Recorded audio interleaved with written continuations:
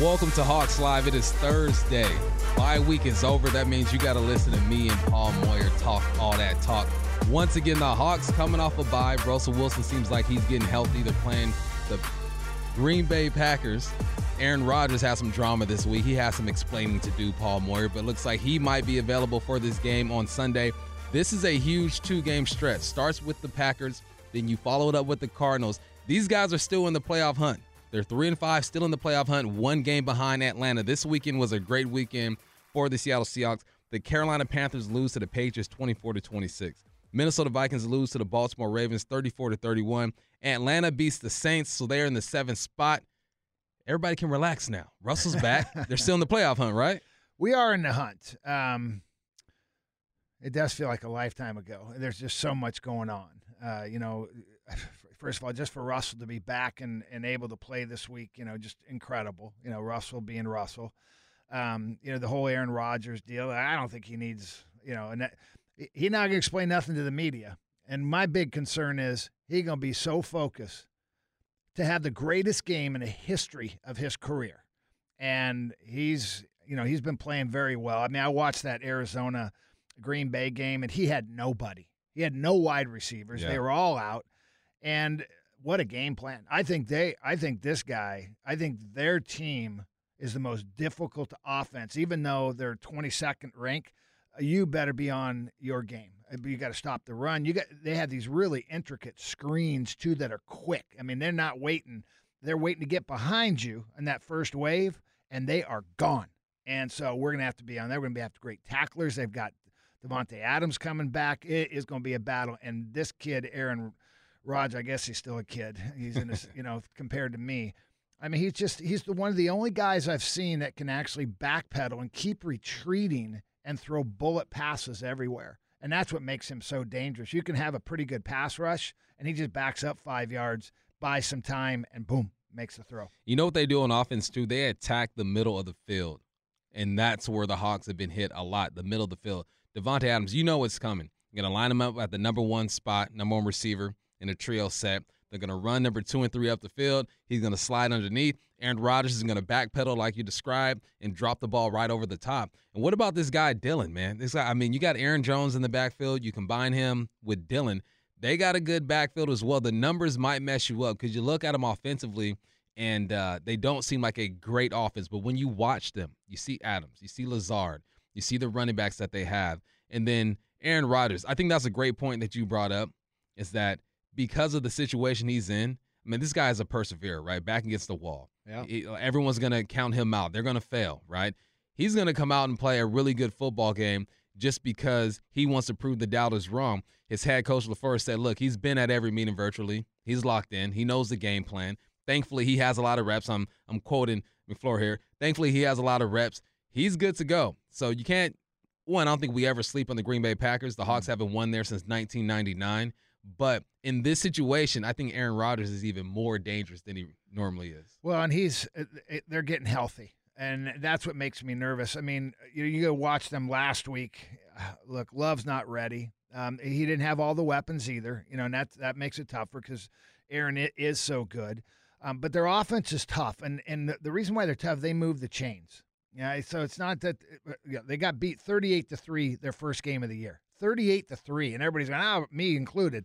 Rodgers, he doesn't care about football anymore. And then they went on a run, and they beat an undefeated Arizona team, and he didn't have his guys on the road. Yeah. And then last week they go and play Kansas City. If they have Aaron Rodgers, they for sure have run the table since the opener. This might be the best team in the NFL right now. When they're healthy. And we're going to find out how good we are on Sunday. I think we're going to play well. It's tough, as you mentioned. Going into Green Bay, we're playing much better defensively. We'll have Russell back. Hopefully we shock the world. But it's going to take a shock-the-world moment because I think Green Bay's that good. So it sounds like we're going to have Russell back, and Geno Smith filled in for Russell. And overall, 65 of 95, 68% completion rate, 702 yards, 5 touchdowns, 1 interception. That sounds like a pretty good run for Geno Smith. Now, you look at the wins and losses, didn't work out for him. But overall, how'd you feel about Geno stepping in for Russell? Well, I think Geno did what we wanted him to do. Look, you're a backup. You hope you can, if you're out 3 games, you hope you can win 2 of 3. You hope you have a chance to win in the fourth quarter. You need everybody else to step up. Well, guess what? He did that. He had a chance to win every single game, had the ball in his hand to go and make the drive to win. And that's just a guy who hasn't got any snaps, right? Just being in those situations. He finally got relaxed, and he had a great game against the Jags. And everybody thought, oh, it's the Jags. Well, guess what? What did they do the next week? Beat the Bills. Bingo. And the Bills, who most people thought at the time was probably the best in the AFC. Yep. It still might be. So every week, I mean, we're watching Miami right now, give the Ravens all they can have. And this week, this league, you got to be ready. You got to be healthy. And that's why I would not be surprised us going into Green Bay, playing a great game and winning with Russell. But I also wouldn't be surprised if I think Green Bay's really good. And you don't hear me say that very often. I think they're really good on both sides of the ball. We're going to have to play great special teams. We got to make every contested play because Aaron will throw contested balls. Mm-hmm. He trusts his arm so well. He's going to give you a chance if you can just jump a little early on him. And we're going to have to make, again, every big play. Those 5 big ones, we got to come up with 4 of them. Here's some context for you. Offensively, the Packers are ranked 22nd overall, 18th when it comes to the rush, 22nd when it comes to the pass, 20th when it comes to points per game. The Seahawks 29th in total offense, 21 when it comes to the rush, 27 when it comes to the pass. Now, you flip over to the defense. That's where the difference is. Overall, the Packers are ranked 5th. Against the rush, they're 16th. Against the pass, they are 7th. Points allowed, they are 6th. You look at the Hawks, 31st overall, 25 versus the run, 28 against the pass, 8th when it comes to points allowed. I think that is where the Hawks stay in this fight. They don't give up a lot of points. They might give up a lot of passing yards, a lot of rush yards, but if they can keep this game close, they might be in it in the fourth quarter. Yeah, I mean, if you're looking at statistics, the one weakness, I guess, where they're statistically defensively is the rush yards or average, not yards per game. I don't care how many yards per game. That dictates if you're ahead, behind, maybe there's just not enough snaps. I want to know what they're rushing on an average. And, that's – I would love to see the median of that as well. They're 26 – actually, I have it here. They're 20 – I don't have it. Oh, they're there. Yeah, they're 26 in the league on that. So there's some statistics that, maybe we can have some success.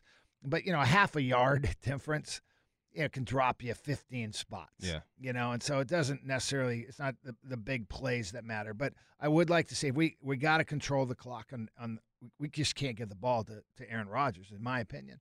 We got to control it. We got to score when we have those opportunities. We got to play perfect football, and we're capable of it. We've talked about this. We have the talent.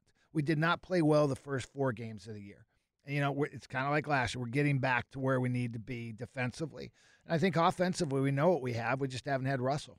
Now, we can't ignore that Russell Wilson is coming back from an injury, right? What injury? That finger. He had a injury? pin in that thing. He said the doc said, or whoever said it's going to be better than it was before. Better than before. It's like when you break a bone, right? It heals back stronger. I guess. It's going to be cold out there. So we have to see if Russell's finger can respond. Because I know I got a screw in my foot. When it gets cold, that screw hurts. It takes me a while to warm that thing up. So I would assume that Russell's going to take all the precautions. He's going to get out early. He's going to have his sleeveless hoodie on. He's going to feel the weather. He's going to make sure he is good to go. If there's anybody I believe in the cold, it's going to be Russell Wilson. All right, when we return, we will talk to Bill Huber from Packers Central. That is next on Hawks Live. Hawks Live every Thursday right here on 710 ESPN from 7 to 9. I'm Michael Bumpus. I'm with Paul Moyer. Now we get to talk to Bill Huber from the Packers Central. Bill, what up, man? How you doing? I'm great. How about you guys? We're doing okay. Now, I know it's been a tough week over there in Green Bay. You got Jordan Love. You got to see the guy that the Packers moved up to get. Didn't do bad, didn't do great. The guy still has to learn a bit. Then the Aaron Rodgers drama. Am I vaxxed? Am I not vaxxed? Who cares? What's the feel over there in Green Bay? Do the fans feel betrayed? Are they just ready for Aaron Rodgers to come back? What you got for me? Man, that's a great question. I don't know. It's you get into trouble paying too much attention to Twitter. It's not real life. I'm fascinated. Sunday, if they continue with the usual offense-defense rotation, the offense will be introduced, which means Rodgers presumably will be the last person out of the tunnel. I'm really fascinated to see the reaction. My feeling is people don't care. To the extent of, life sucks in a lot of ways. Life is tough, and I just think sports is a distraction for a lot of people, and And by God, if Aaron Rodgers can go 3 touchdown passes on Sunday, all will be fine. That's what I think, but I can't say that I know for sure. You know, and you're right. To me, this has become a social media, and media on him more than anything. But I guess the next question is, what about the players? I mean, I haven't heard anything from the players saying anything negative. Have you? No, but this is where it hurts us. Back pre-COVID, we could go into the locker room and you'd have relationships with players, and they would trust you enough to say something. Even just to give you a kind of a feel. I mean, everything's in front of the Packers.com cameras now, and no one's going to say they're pissed off at the quarterback, My feeling, just from covering the team for so long and kind of knowing how players think, is as long as this guy can go win football games for him, which of course he can, you let it go. I mean, look, Davante Adams was out the week before with COVID. He was vaccinated, so there's no guarantee that if Rodgers were vaccinated, there's no guarantee that he wouldn't have gotten sick anyway. So I think players just want to win, and they know darn well who's going to help them accomplish that. Aaron Rodgers is one of the best quarterbacks to ever play the game. If he does play, we assume he's going to play. He's going to show up a day before the game and be ready to go. Any concerns about him understanding the game plan and how to execute? I think he's going to be good to go. What's the feeling over there? Yeah, that's the feeling. It'd be no different if Russell wasn't around either. Everybody got so used to doing all the Zoom stuff back in 2020 when you couldn't get together. These coaches are pretty good at this stuff now, as far as teaching guys virtually. So you got that going for you. Obviously, Rodgers knows the offense inside and out. He's seen everything. He's done everything. He's got who only knows how many thousands of reps with Davante Adams and their other receivers. So it's not ideal, but it's really no different than if Russell is going through it. I mean, Russell's seen everything too, and he knows the game plan. He knows the offense. They'll be okay. It's not ideal, obviously, but when you have a veteran quarterback, this certainly helps. I know the Packers, been a nemesis for the Seahawks, particularly in Green Bay. I mean, we haven't won there since 1999 when Mike Holmgren went back, and that I was there. It's been a long time, and we're also used to seeing explosive offense, and you probably have to score 30 points, and you could against the Packers at times on defense, but their defense is lights out. I mean, I watched that Arizona game. They get after people. 5th in the league. Tell us something that we don't know about them. We know all the big names offensively, but what about defensively? Well, it's interesting. When Matt LaFleur hired Joe Barry as defensive coordinator, I mean, the fans just hated it because Barry had run defenses in Detroit and Washington, and they were just god-awful. I mean, just absolutely horrendous. Like, if they weren't last in the league in something, they were 30th. I mean, they were just terrible. And I kept trying to tell people that he had garbage players. I mean, the coach is only as good as his players. I mean, I had no idea if Joe Barry was going to be good or not either, but I figured it was worth pointing out. He's really worked wonders with this group where they're without their all-pro cornerback Jair Alexander since week 4. Their Pro Bowl pass rushers Zadarius Smith hasn't played since week 1. They just keep stopping people. I don't know how they do it, honestly. I mean, you figure they get run off the field by the Cardinals. They didn't. You figure they get run off the field by the Chiefs, and they didn't. Devondre Campbell is their every down inside linebacker. He was a street free agent until the middle of June. I mean, those kind of guys are free agents for a reason generally because they're now highly regarded, and he's been a total godsend. With all their cornerbacks hurt at one time or another, they took Rasul Douglas off the Cardinals practice squad. This is his 4th team in the calendar year, and he's been really good. I have no idea how he's going to cover DK Metcalf on Sunday, but they've got contributions from guys who, on paper, you wouldn't think would be able to do it. And so I think that's a credit to A, the players, and B, the coaches for putting these guys in a good position. Hey, Bill, you guys were in the running to hit the Odell Beckham lottery early. The Seahawks were one of his destinations or places that he wanted to go, and then he narrowed it down to you guys, the Saints, and one other team. What's the feeling out there? I mean, do you guys feel like you missed out on an opportunity, or do you like the guys you have? You have Davante Adams. You got Ronald Cobb. Also, you have Alan Lazard. I mean, would he have helped this team go to the next level, or are you guys kind of like, we're good with what we have, and let's just move on? Yeah, I think they're probably good. It's easy to remember Odell Beckham of 14, 15, 16. I had a couple other good years after that. It's easy to remember that guy. I mean, the last 13 games, he's done almost nothing for him. He's not a super great locker room guy from a league guy I was talking to, a half hour ago. You hate to say they're good enough because they had all these same guys against the Buccaneers in the NFC Championship game, and when they push came to shove, they couldn't come through. But at this point, I'm not sure that Beckham is the guy that people remember him being. And look, Cleveland's a championship contender too, right? I mean, the Browns are a really good team, and they've got Super Bowl aspirations. They figure they're better off without him. So if a contender like the Browns figure they're good enough without him, that should probably tell you something. Yeah, the trend on him is definitely going the wrong way for him. And then the other thing was just the amount of targets he needs. I mean, he only gets about 60% of the targets caught, and you can't blame that always on quarterbacks, I guess. Right. Let's talk about Coach LaFleur and the relationship between Aaron Rodgers. And I know they started off a little rocky, but man, you watch them now. I've never seen a calmer coach. He just has an air of confidence and not cocky confidence. And boy, the game plan he calls, I'm really impressed with him. Is that relationship, is it as solid as it looks now, at least on TV? Yeah, I go back to 2018. It was obviously McCarthy's last year. I think it was like week 5. It was Vikings-Rams on one of those Thursday night games. Now, obviously, Mike Zimmer's Vikings defense had just, befuddled Rodgers and those guys for years. I mean, the Packers won a lot of games, but Zimmer's defense really did a number on Green Bay, at least relatively speaking. I don't remember the final score of that game, but the Rams scored 45 points, and Jared Goff threw 1,000,000 yards. And I remember going to the locker room on Friday, and the buzz among the players of, did you see what the Rams did against the Vikings? I think the minute that LaFleur was hired, Rodgers is on board with it. I know the national perspective on it was, there's this young coach, Rodgers is going to run roughshod over him. But this is what Rodgers wanted. Rodgers wanted a cutting-edge scheme, a fresh young offensive system to run, and just knowing that Vikings-Rams result from that season, I think that stuck out with him. And LaFleur's given him a lot of autonomy. Obviously, if you go back to 17 and 18, Rodgers frankly wasn't great. He's flourishing to LaFleur. Yeah, these guys are really solid. All right, Bill, we know it's going to be a tough game regardless of who's under center, but we know that it's going to be Aaron Rodgers versus Russell Wilson. So, man, we appreciate you taking your time out of your day, man. You have a good night. All right, take care, guys. I appreciate it. All right, thank you. All right, that was Bill Huber from the Packers Central. When we return, we will talk to Ray Roberts. He's Seahawks pre- and post-game analyst right here on Hawks Live. Hawks Live every Thursday, 7 to 9. If you don't know, now you know. I'm Michael Bumpus with my guy, Paul Moyer.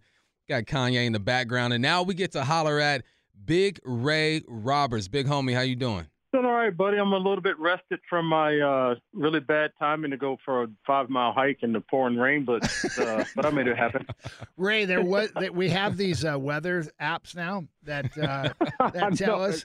I just want to know if you're back sitting it down and you're pouring yourself a little apple crown, just watching absolutely. some game. Okay, just checking. Yeah, it is fun. I haven't gone for a hike in probably like 3 or 4 months, and I decided that today was the day. And yeah, I have like 3 or 4 weather apps, Paul, and I just ignored all of them. Well, you haven't gone for a hike in a while, and these Hawks are going to have to go for a hike these next 2 games, starting with the Green Bay Packers. Aaron Rodgers is going to be available. We know the offensive weapons that they have, Davante Adams, Lazard. You got Aaron Jones. You got Dillon in the backfield. When you look at this Green Bay offense, what concerns you the most? All of it. I mean, you have two effective running backs. They both average over 4 yards, 4.5, 4.7 yards a carry, and then Jones is also a weapon in the passing game. So that kind of gives you some headaches. And then you have Adams and Lazard as the receivers. And then if Aaron Rodgers is playing, Aaron Rodgers is Aaron Rodgers. So there's a lot to deal with this offense, and with the way our defense hasn't quite kind of rounded into its best self. I think that obviously that's going to be a challenge. It gets worse, Ray, because their defense is actually statistically better than their offense. They're 5th in the league right now. They're 5th at yards per game passing. They're 6th in points given up. A little in the middle of the pack and towards the end on yards per carry average, though. on that. But they do a lot of things, man. They a lot of different formations, offense or defensively for in fronts, and they're bringing guys off the corner. How do you think our offensive line has settled in now from a protection standpoint? You know what, Paul? I think they're getting there. They're still not quite there. When I went back and watched like 2 or 3 games, the last 2 or 3 games, and the protection is getting better. But there's still those moments where you have the one dude that kind of each turn, messing up, and so it's never a really consistent pocket. There are moments where it's better, like some of the play action pass stuff that they created some room for Geno to throw the ball, but just straight drop back, pass and pass protection. They're still just still not quite there, especially passing off games. They still haven't quite, found that chemistry. And I really do think like with the Seahawks have all the weapons on offense to be an effective offense and explosive, so to speak. But this team is going to go as far as the interior lines take them. Like the defensive line can play a little bit better, get a little bit more pressure on the quarterback, and then the offensive line can just be cleaner. And they just haven't quite gotten there yet. They have good football players. They don't need to go find, some other free agent guard or tackle or whatever. These guys just need to play up to their capabilities to give the Seahawks a chance to really make a run down the second half of the season. After we beat the Jags 31-7, and we look good. I mean, Geno, again, we executed well. We jumped on them, and we're all thinking, oh, it's the Jags. And then the Jags go and play Buffalo and hold them to, 6 points? Yeah. So now I'm thinking, well, maybe we're – because we have played a tough schedule, you guys. We played the Rams, obviously. We've played at Pittsburgh, Tennessee, Minnesota. These teams have turned out to be better than maybe we thought at the time. So, I mean, just what do you make of that? I mean, we thumped the Jags, which we're supposed to. They did go against Buffalo. What do you make of that? Well, Paul, like we always say this, a lot too, is that it's never probably as good as you think, and it's never as bad as you think. So it's somewhere in between. And so I think the game plan in and of itself was better against the Jaguars than I've seen all season. Geno getting the ball, just kind of been completion driven. They created some passes for him to complete to Tyler Lockett and, kind of getting the ball out fast, not really holding the ball, not pushing the ball down the field as much. So you're taking these body blows before you then take the knockout shot, over the top. And I think that really worked for Geno. Like, does that work for Russell if he plays? I'm not quite sure. And then with the running game, it was the most connected I've seen the running game with the passing game. Even though there were a lot of yards, they still left on the field, especially in the second half in the running game. But there was some, Rashard Penny missed the hole a couple different times, and then there were times where the tight end missed the block, or maybe the right guard missed the block. But there was space there for the running back to gain yards. And so I think with the running game, they have to take the yards that are there first, like those 3 or 4 yards when you get good push in the middle, and then try to make something happen after that. But I thought just the overall game plan, just getting the ball out fast, mixing the play action pass, being committed to the run, I think that made the difference in the Jaguar game. All right, Big Ray, the Hawks miss out on Odell Beckham. Looks like he's going to L.A. to play for the Rams. But you have Russell Wilson coming back. Is that all this team needs to make this run for the playoffs? They are 3-5 in one spot out of that 7th seed. Does Russell coming back make things all better? Well, I mean, you hope so. You hope that Russell coming back combined with the way they called offense against the Jaguars, getting the ball out. Like I feel like Russell needs to allow the playmakers to be playmakers, and he doesn't have to be the playmaker. He just has to get the ball to the guys that can make plays, and then clean up the running game a little bit. And like when we're talking about the running game, you don't have to rush for 150 yards, but if you can rush for 80 or 90 yards and pick up some third downs with the running game, I think that kind of helps the offense. I think all the pieces are there. If you had OBJ, obviously, that would be a luxury to have, and it would have been great to have him and great to see how they were going to work all of that out. But they have the pieces here to be an explosive offense if they can get all those things working together. So you have the protection, you have the run game, and you have the play calling, and you have the quarterback getting the ball out, spreading the ball around, looking for completions, before you're looking for the big play. I think that's the best way for this offense to thrive. All right, so no Odell Beckham. Russell Wilson's coming back. Also, Dwayne Eskridge is coming back. How do you see him affecting this offense? Is this one of the pieces that this offense has been missing when it comes to really opening up the playbook and being creative? Yeah, the thing I'm excited to see is we keep running the fly sweep with the tight end. And it's like, man, like we have Freddie Swain and now we have D. Eskridge. Like, why aren't we, or Penny Hart was even there for a minute. Like, why aren't we running the fly sweep with those dudes? They get to the corner a lot faster and can do a lot more damage.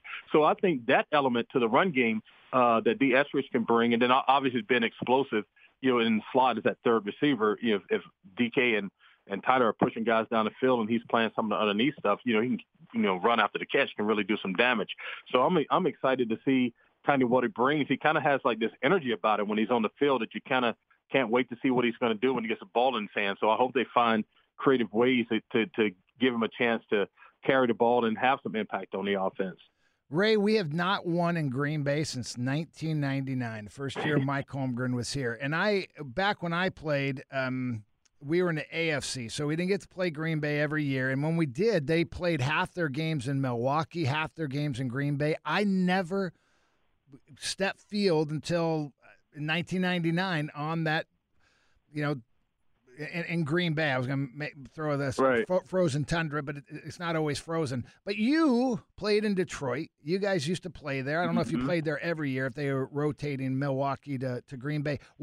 Part of it, look, we haven't won since 99. They had Brett Favre, and they've had Aaron Rodgers. That's pretty tough to do. But what is it about playing there? I mean, can you give us just a feel for what Lambeau feels like being there as an opponent? Yeah, well, the thing that was interesting is playing in Detroit. We played them there every year, and then we went home and away that way. But we always tend to play them in the winter when it's super cold up there. And teams would make more of the cold than the Green Bay Packers would. And I can remember one year the snow was blowing sideways in Detroit, and the coach had us practicing outside, and you had everything on your face trying to keep the snow from. It felt like it was cutting your face. And we went to Green Bay, and I go out like 3 or 4 hours before the game. I'm just kind of running around, and Brett Favre was like, "Hey, I heard you guys were practicing outside." I'm like, "Yeah." He goes, "Dude, we don't practice outside when it's cold. We go inside to our indoor practice facility. Like the cold it's just as cold to us too. We just don't spend so much time worried about it, and other teams do." And so I think some of that comes into play when it's the weather, and then the other part of it is, I don't know if it's the mystique of that stadium or whatever, but we never played good football in that stadium. The 6 years I was in Detroit, we never beat them in Green Bay, but we beat them a couple times in Detroit. And a couple times we had the lead at halftime, and they just came back and won. But, they did have Brett Favre, like you said. But it's just something about the mystique of that stadium sometimes that kind of, I think get some of the guys that they haven't been there much, and they're thinking about it, talking about it, hearing about it. And maybe sometimes that impacts, when those crunch moments come, your ability to step up and make a play. 50% chance of snow in Green Bay Sunday, low of 26, high of 39. And Ray, just for you as we let you go, it says watch for flood warnings around the rivers for anybody hiking out there. Be careful. I really do appreciate it. The thing that was funny is as I was out there walking, the whole time I was thinking, man, if I told the guys I'm out here walking, like I decided to go for a walk as they're telling us it's going to be just pouring rain. And for some reason, I justified it in my brain somehow that this is the perfect day to go out for this walk. And the whole time I was just thinking like, man, I wonder what the guys are going to say when I tell them I went for this walk out in the rain. And but it was good. It was good to be out there. I got soaking wet, cold as all get out, got lost a couple times, but made my way back to my car and was able to make it home. There you go. Just remember the sun sets in the west, Ray. Just head towards the sun, and you will make your way home. Hey, big homie, appreciate you taking time out of your night, man. Have a great one.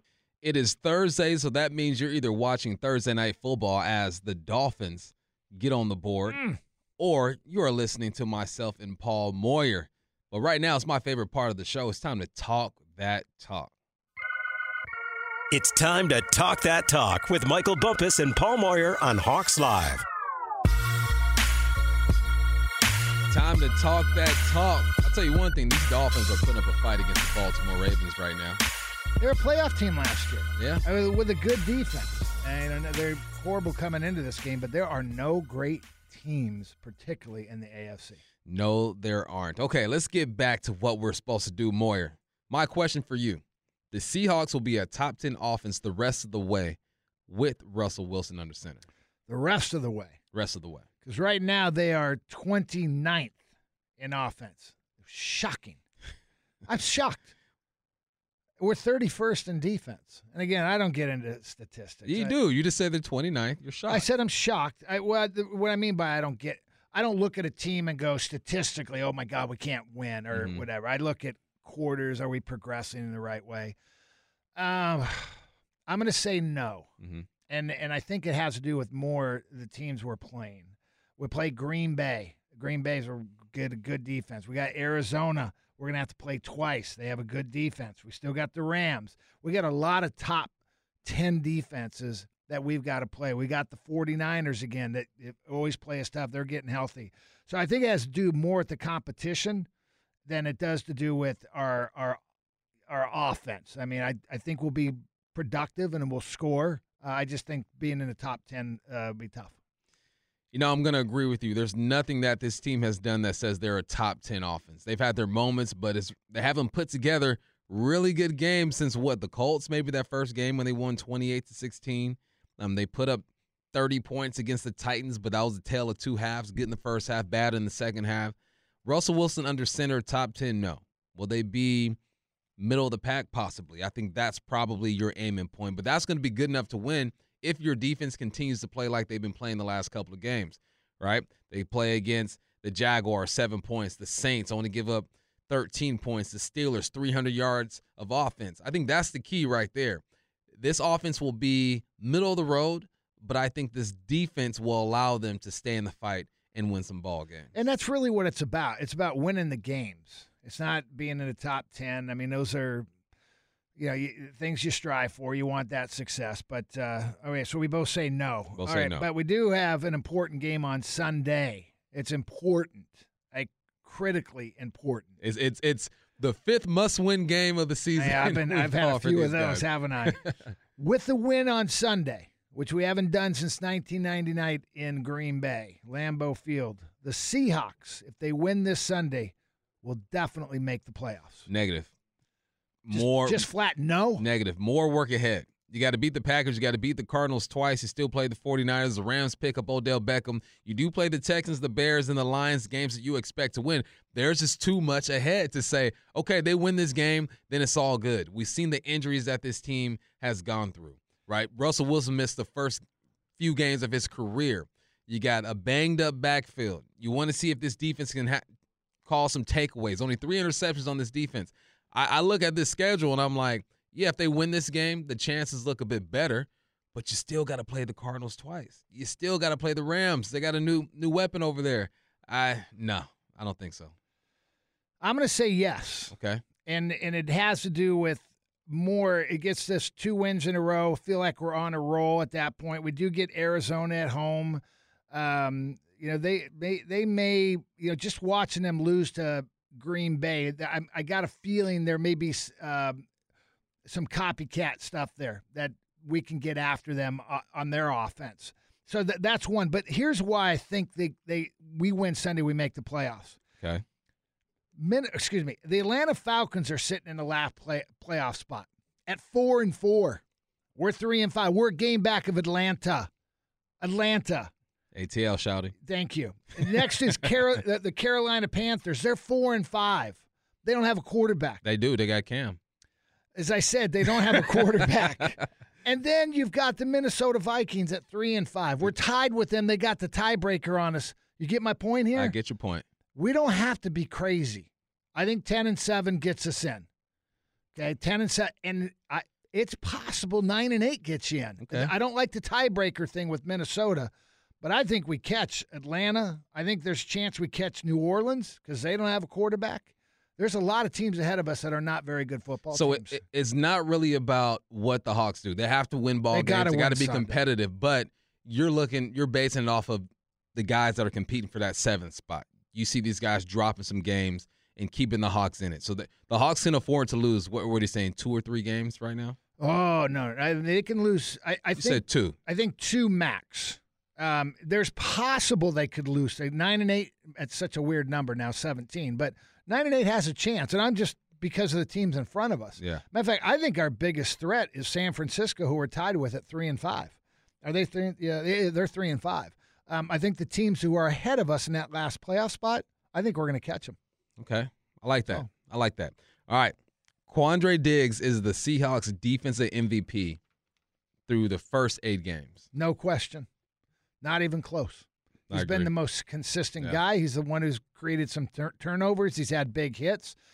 He's to me, he's kept things calm for us. He's been fantastic. Look, we got 2 good safeties. Jamal's starting to play better. I think he's not pressing as much now. Just go play. You don't have to have interceptions and sacks all the time. You can, there's still a game about stopping the other team on 3rd down in a running situation. So, I feel pretty good about the secondary. I definitely feel great about Diggs, though. Yeah, I agree with you. Even though Bobby Wagner leads the league, not just the team, the league in tackles, you got to go with Quandre Diggs.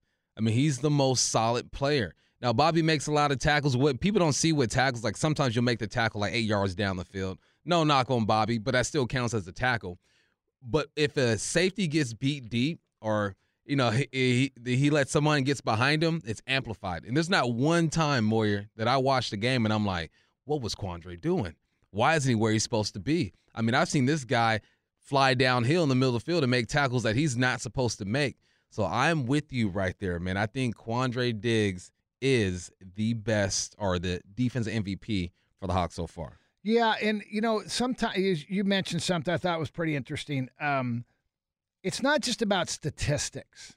It's about putting on the film and saying, oh, look at that guy. Yeah. And Diggs, I put on the film and I go, oh, look at that guy. He's one for sure to me. Even Jamal Adams, when I watch him on film, his energy and explosiveness, I go, oh, now I don't know about the other games that he's played. I'm just talking about the one game I'm watching at that time. Yeah. And to me, it's Diggs for sure. All right. I think we got time for one more. All right. Okay. Who is more likely to return? Chris Carson or D. Eskridge? I feel like we probably already know the answer to that. For this game? Yeah, for this game. Yeah. So I think they're both questionable for sure, right? Yeah. Carson's still on IR if I'm not mistaken. So they don't even have to talk about him, and the injury reports are nothing at this point. Eskridge, the concussion is worrisome to me because it's been so long. I mean, he went out after the first game of the year against Indianapolis, and we saw a bright spot there. My concern for Carson is I'm not sure what it is, but I retired with a neck injury. And I remember them coming up to me and saying, hey, you can have surgery on this. We can do some stuff. You can still play. I was later in my career. They all said, but I wouldn't do it. It's not worth it. When you're younger, it might be worth it. So I don't know his exact injury, but that thing has to be spot on. And I don't know where we are. So I think D. Eskridge will be the first one on the field between those two. Yeah, I would say D. Eskridge as well because of what you described. Chris Carson, what did Tyson say? Spinal. You don't mess with it. You don't mess with it, man. You don't want to mess with the head either, but time heals the brain. Yeah. Right? I mean, the neck, if it's a herniated disc or there's some type of narrowing in there, time doesn't necessarily heal that. No, it doesn't. I think we're in agreement. We agreed too much on this one, Moore. I don't like it. Well, you know what? Then we'll just have a split decision, and actually this will be a draw. It'll be a draw? Yeah. All right. But since I'm the defending champ. Says who? Roll the tape. Roll the tape. All right. When we return, we will go inside the film room. We'll break down Quandre Diggs' interception. Geno Smith finds DK for a touchdown, and Travis Homer, 44-yard kickoff return. That is next right here on Hawks Live. Hawks Live every Thursday, 7 to 9. If you're watching this Thursday night game, the Miami Dolphins are up 15-3 with 8 minutes left in the fourth quarter. Looks like an upset is brewing, Paul Moyer. No great teams out there. Tennessee's at 7-2. Yeah. I mean, that's the best record in the AFC. I probably shouldn't say I'm shocked anymore.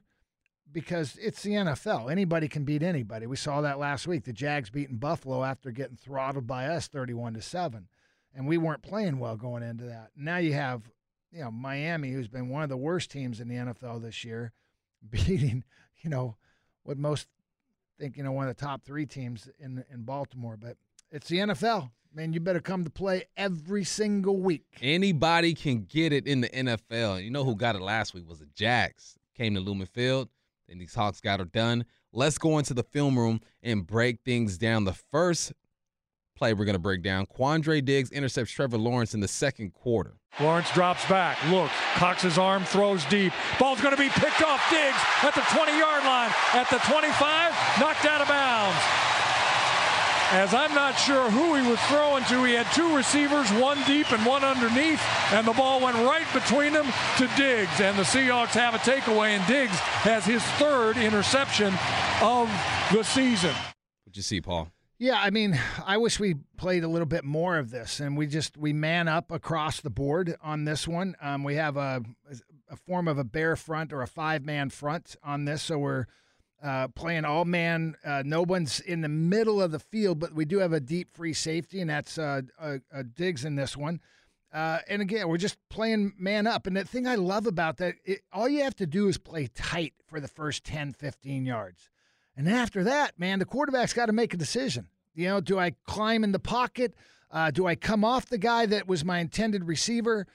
Do I try and throw it away? If he's got time, then it becomes more of an issue. But in this particular case, we got pretty good pass rush.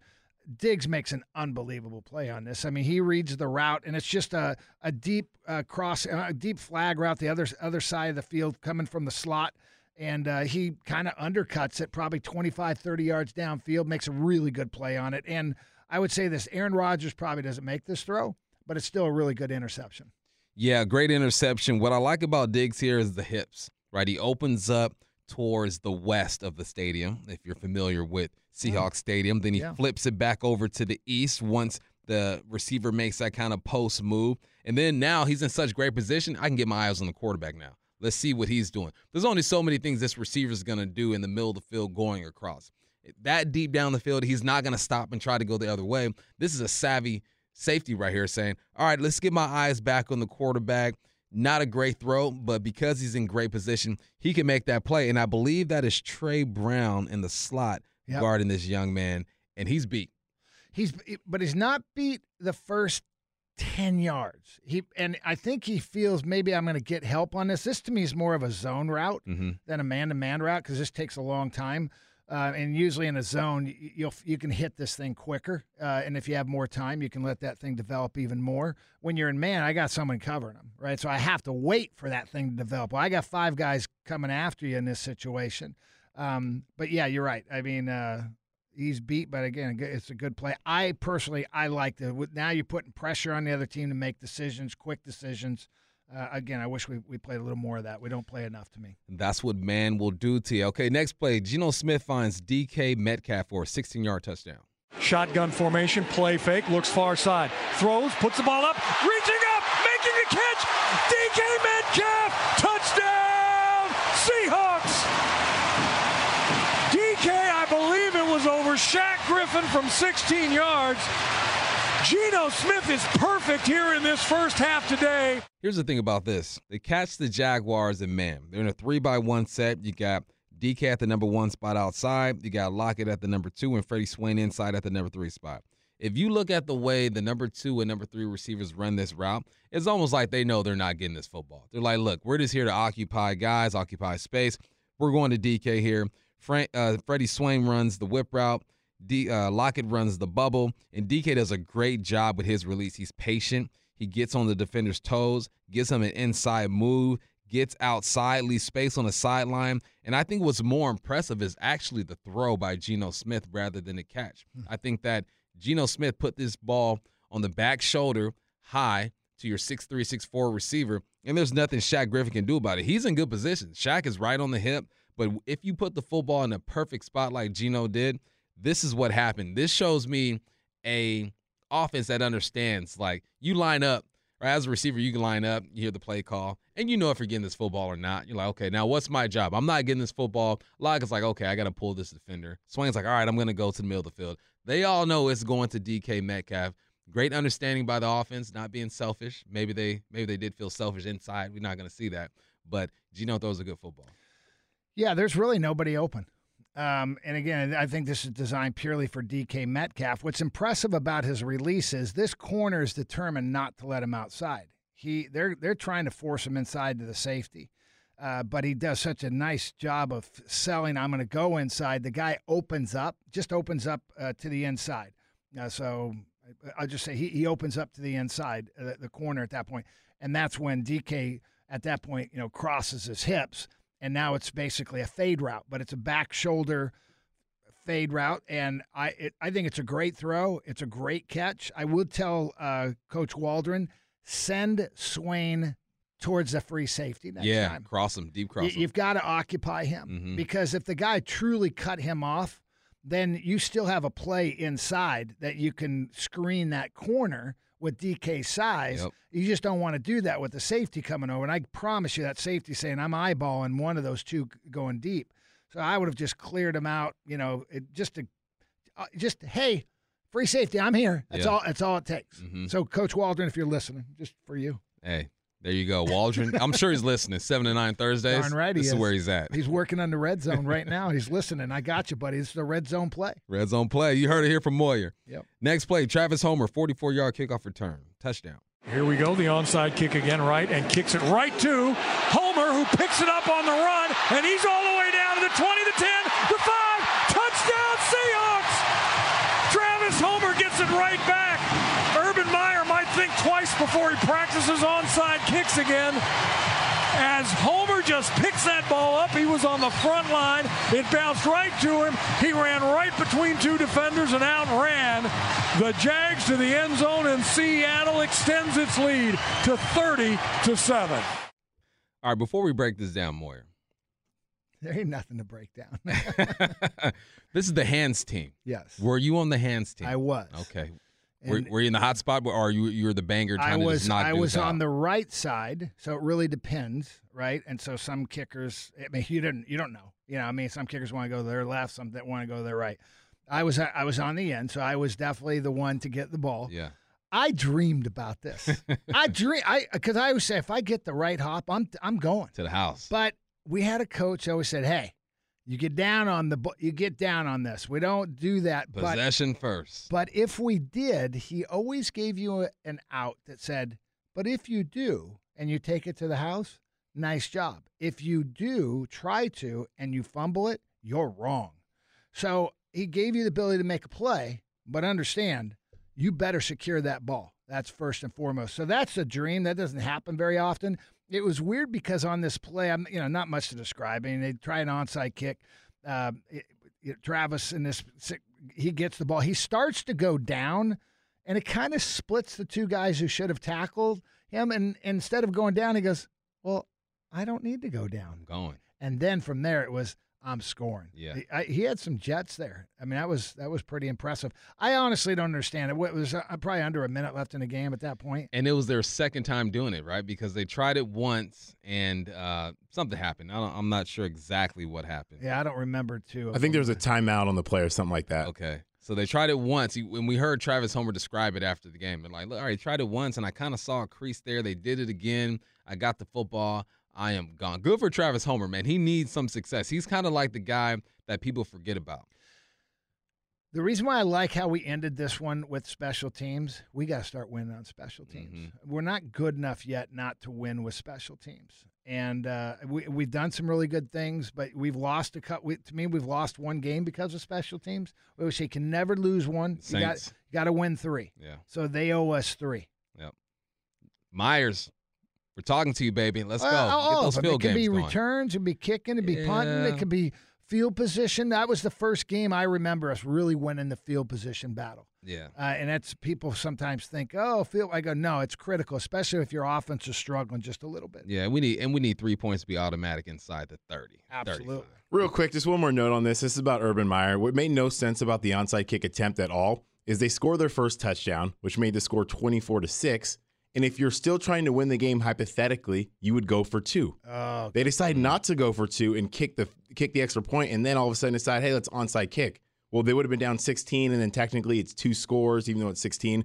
But that just made no sense, and it's par for the course for what's going on in Jacksonville. except they beat Buffalo. Things aren't. You are it's correct, they rosy did. there, man. Did you see their smile? When he beat Buffalo last week, he looked like he got 10 years younger. He was having fun again. He had a smile. He had some color in his cheeks. Before he looked pale and green and like he was going to quit football. Winning solves all. Let's see if they can keep that going. Okay, when we return, we'll go around the NFL. The NFL's taunting penalty strikes again. Can OBJ resurrect his career the way a Hall of Famer did? And the biggest frauds at the midway point. We'll talk about that next here on Hawks Live. Hawks Live on Michael Bumpus with Paul Moyer. This is Tupac, all eyes on me, but it's all ears on us right now. No all eyes on me. All ears on us. Your boys out there right now are saying, at least you got one right. At least I got one right. They're going to text you and say, okay, good. At least you know music. I know a little bit about a little bit more. That's right. All right. Hey, so this NFL taunting rule, it's something that I really do not like. Football is an emotional game. Sports in general, they're emotional, right? You show your passion. You make a play. It's hard to be a robot out there. There's some guys who are good at doing that, and that's the way they work. But I want to say 70% of athletes are emotional. That's what makes us human beings. That's what makes us great athletes. Who's your favorite athlete of all time? Well, I mean, Michael Jordan's probably pretty up there. I mean, Emotional. That was my era. Football wise, I don't even know. Michael's the one that jumps out because I just thought he was incredible. And he was emotional. Yeah. He dunk on Patrick Ewing. Yeah, and his fist is in your face. And I honestly don't even think it's taunting. I think we know what taunting is. Do you ever remember? You may not remember. There's a guy named Emil Harry. He was a wide receiver out of Stanford. Yep. So we're playing them, and we got number one defense in the country. We got John Elway, and they got like number one offense. And you can see my head is, I'm walking him back. You come across the middle again. Do it. And I'm jogging him to that's taunting. That's an escort. Right? That should absolutely be flagged today. But today they're throwing stuff just off emotion. That's not taunting. The guy makes a big hit. You almost expect him to get up excited over the guy. And so, yeah, I hate this new rule. All right, so we're talking about this because of a situation that happened. Okay, here's the situation. The Steelers face a 3rd and 8 from the Chicago 47-yard line with 3:40 on the clock in the fourth quarter. Cassius Marsh, who used to play here, sacked Roethlisberger, which should have forced a punt, giving the Bears the ball down 23-20. After the sack, Marsh did a spinning like roundhouse kick. It's a signature kick. That's what he does, right? Then he took a couple steps to the Steelers sideline. He's staring him down. Didn't say nothing.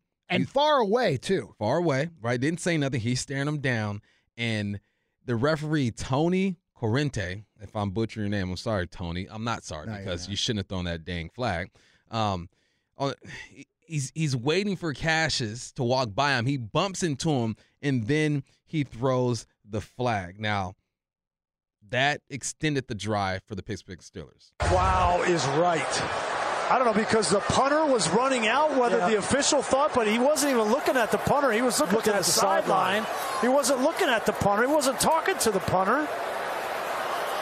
I mean, I understand the respect of the game. Like, he's looking at the bench. You just can't. And he's not talking to the punter there. No, he's definitely not. Nope. Oh, my goodness. Here, watch this again. No, he's already reaching.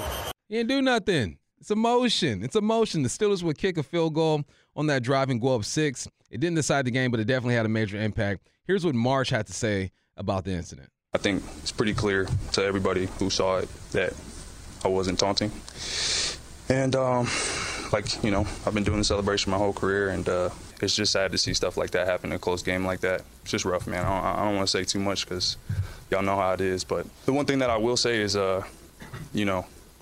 on my way to the sideline, I got hip checked by the ref, and it's pretty clear.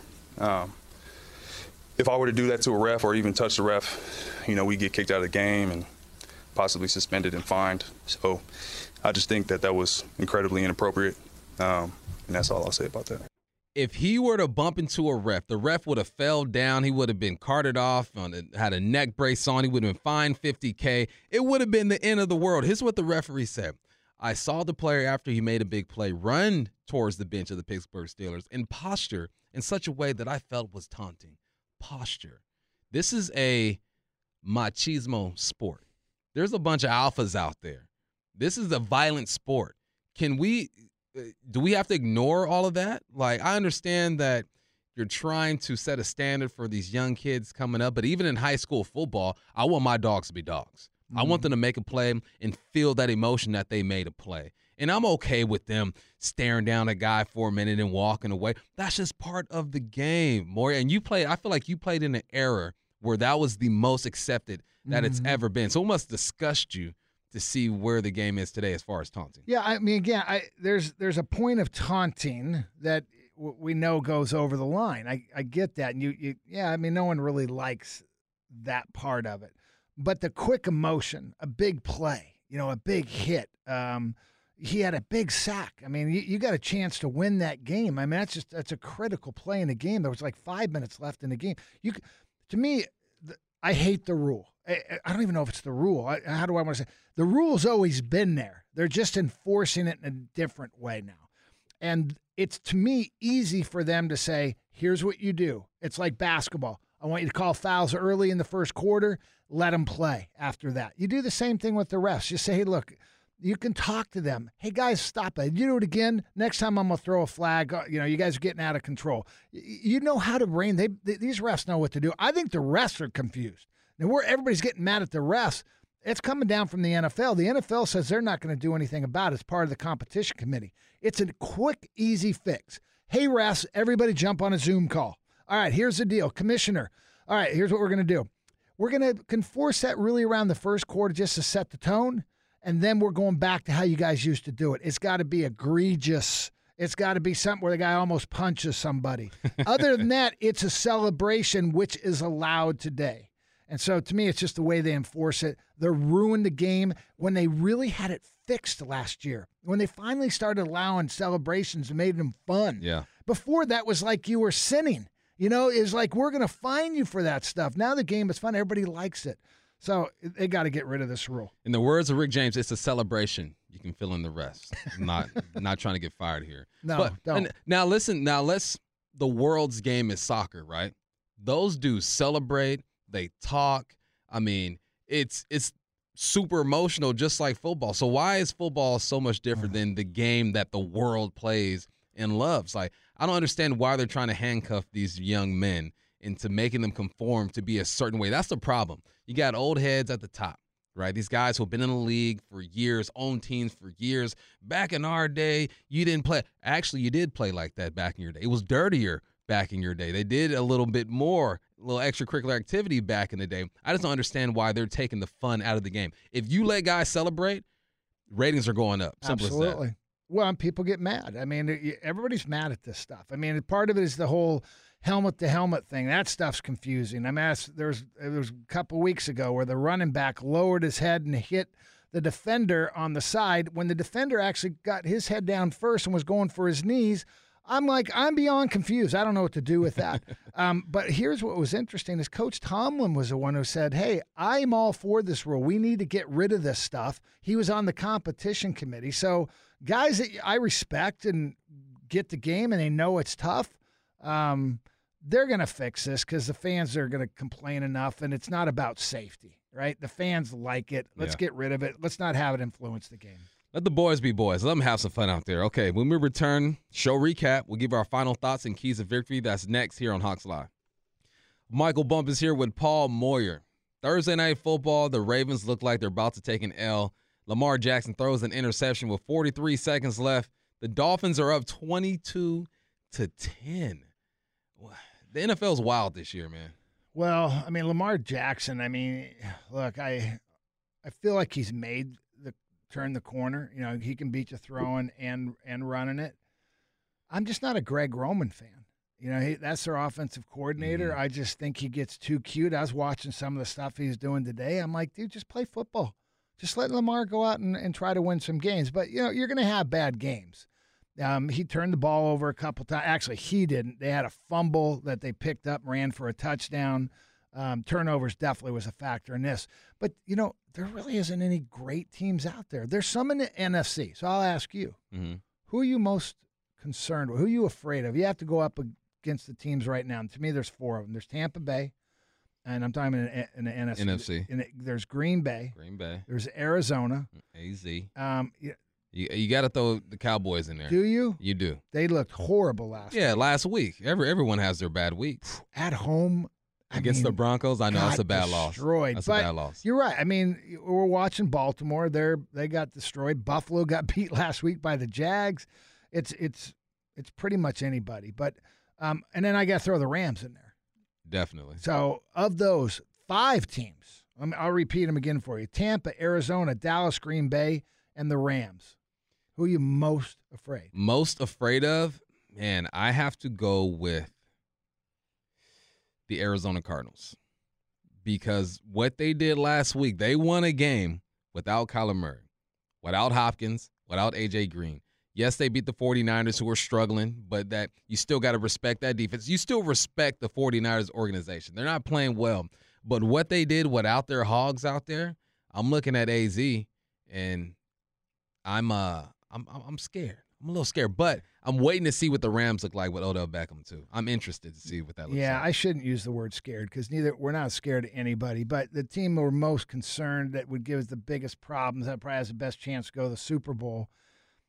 Well, Green Bay went into Arizona, had nobody. But AZ should have won that game, though. That last play, you got your veteran receiver not on the same page. Or at least tied it with a field goal. Yeah.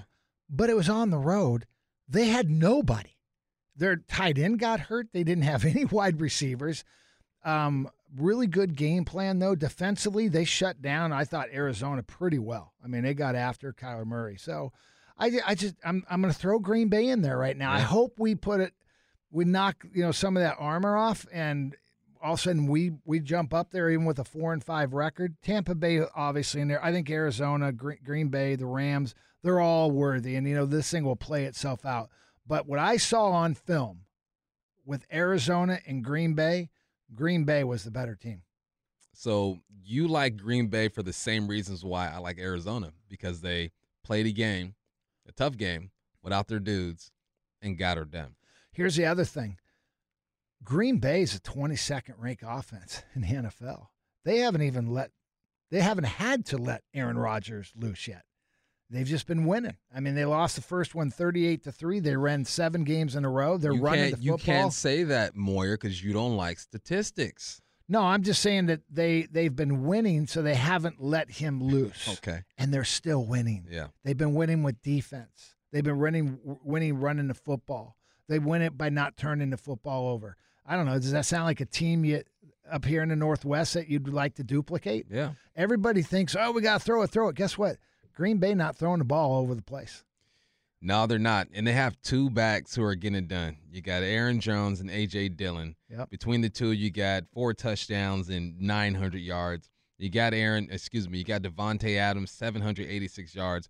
And then no one's talking about this guy on defense, man. Devontae Campbell's a good ball player. Mm-hmm. He's 4th or 5th in the league with 83 tackles, and he leads the team in interceptions with 2. I know that's not big, but for a linebacker, you're leading the team in interceptions. Man, they got some guys over there. And people are going to hype up that Aaron Rodgers hasn't practiced all week. His timing might be off. Man, this is Aaron Rodgers. This guy's been in the league for, 13 to 15 years at this point. He don't need to practice. He just needs to show up. What's the game plan? Oh, what defense is this? Oh, yeah, I've seen this defense plenty of times. You're not going to surprise me with anything special. Okay, I got one for you. All right. You got Aaron, who hasn't played all week and won't be able to practice for 2 weeks. You got our guy, Russell Wilson, coming back from, a pin in his finger, taken off, and is practicing throwing. But he still just got off surgery and had the pin removed. Who has a better game? Aaron Rodgers has a better game because there's no physical limitations. He's not second-guessing anything when it comes to his body. And we talked about him being a veteran. He's seen every defense out there. He studied the Seahawks. He knows what they're going to do. I think the thing, if anything, that affects Russell Wilson is at his cold, and he had a pin in his finger, and that thing's not 100%. And what if he throws a football and gets nicked up on a shoulder pad or something? Like, there's physical. I think Russell Wilson is mentally one of the toughest human beings in this world, but when something hurts, it hurts. Man, I read, or I don't know if it was a quote for him or a tweet. Supposedly he was 19, 20 hours a day that he wanted to push this recovery faster than any recovery in history, and I'm paraphrasing on that. No, one. I got you right here, Paul. This was Russell during his press conference today. I think to be surrounded around some of the best people in the world, daily, obviously this organization and people around here, and also too just kind of my performance team. I mean, just to have Amy, my PT, with the amount of time. I mean, we literally probably 20 hours a day, 19 hours a day. We're working on his hands, just trying to break records with this thing because it was a pretty severe injury, in the sense of how many things happened, So I think that for me, my whole mindset was to cut the time in half. No time to sleep. If ever there's somebody could push a book on positive healing, it's him. Because he said, look, my injury was supposed to be a 6 to 8 week injury, and then he said that was just unacceptable to me. And I'm thinking, well, what was he doing? Was he like sleeping and they're working on his hand? I mean, you get that kind of money, you can do whatever you want, right? His hand's in a chamber as he's sleeping, Remember what T.O. did? He slept in the chamber for the Super Bowl. That's probably what Russ did, hands in the chamber. It's impressive. Whatever it is, he's going to play Sunday. Wow. I mean, you can say whatever you want, but he's probably the only guy who's playing this Sunday from that injury. Yeah. And his throwing hand, it's going to be cold. If Russell Wilson can muster up a win, this is going to be one of the greatest stories of his career. I mean, he's got some moments, you know what I mean? Big. But if he comes back after all the stuff he's been through, 19, 20 hours of rehab, hand in the chamber, I'm just going to throw it out there, probably not true, but hand in the chamber while he sleeps. I don't doubt it. Going to Lambeau Field. They haven't won there since 1999. 3-5, one game out of the playoffs. I mean, this... Man, you get me fired up, right? Man. I'm about to go run through a wall. You heard it here first. That is pretty impressive. Yeah. Yeah, if he does, that will be, and you're right, he's broken so many records, done so many phenomenal things. This would be, it'd be way up there. All right, so a couple things. What do the Hawks have to do to win this game? Have Aaron test. No, he's not testing. They're beatable. Aaron throws contested balls. I think the big one I said at the very beginning is there are going to be 4 or 5 big plays. We've got to make those. We have got to make big, impactful plays. We got to have some explosive plays. That doesn't mean I want to throw the ball over the place because they're pretty good at pass defense. We got to run the football and we got to play good. Let's just keep the chains moving. I'd like to win the time of possession, which we haven't done all year. We've been way behind on that. Those are the big ones. Turnovers, all the suspects that we throw out there. But the big one I'll say on this, we have got to win the 5 big plays. Those contested balls, jump balls, balls on the ground. We've got to get that turnover. None of it can go their way. They're really a good football team that we're about to play. Yeah, I agree with everything you said, and I think you got to throw in what you said earlier, special teams. Special teams. Win special teams. Field position and make your dang field goals when you are within range. Moyer, man, appreciate you hanging out with me today, man. Special thanks to Bill Huber, Ray Roberts, and John Clayton for joining the show. Executive producer Nash Achobe. The Seahawks pregame show was live Sunday starting at 10 a.m. Until next time, I'm your host, Michael Bumpus, with Paul Moyer. We'll be back next week right here, Hawks Live.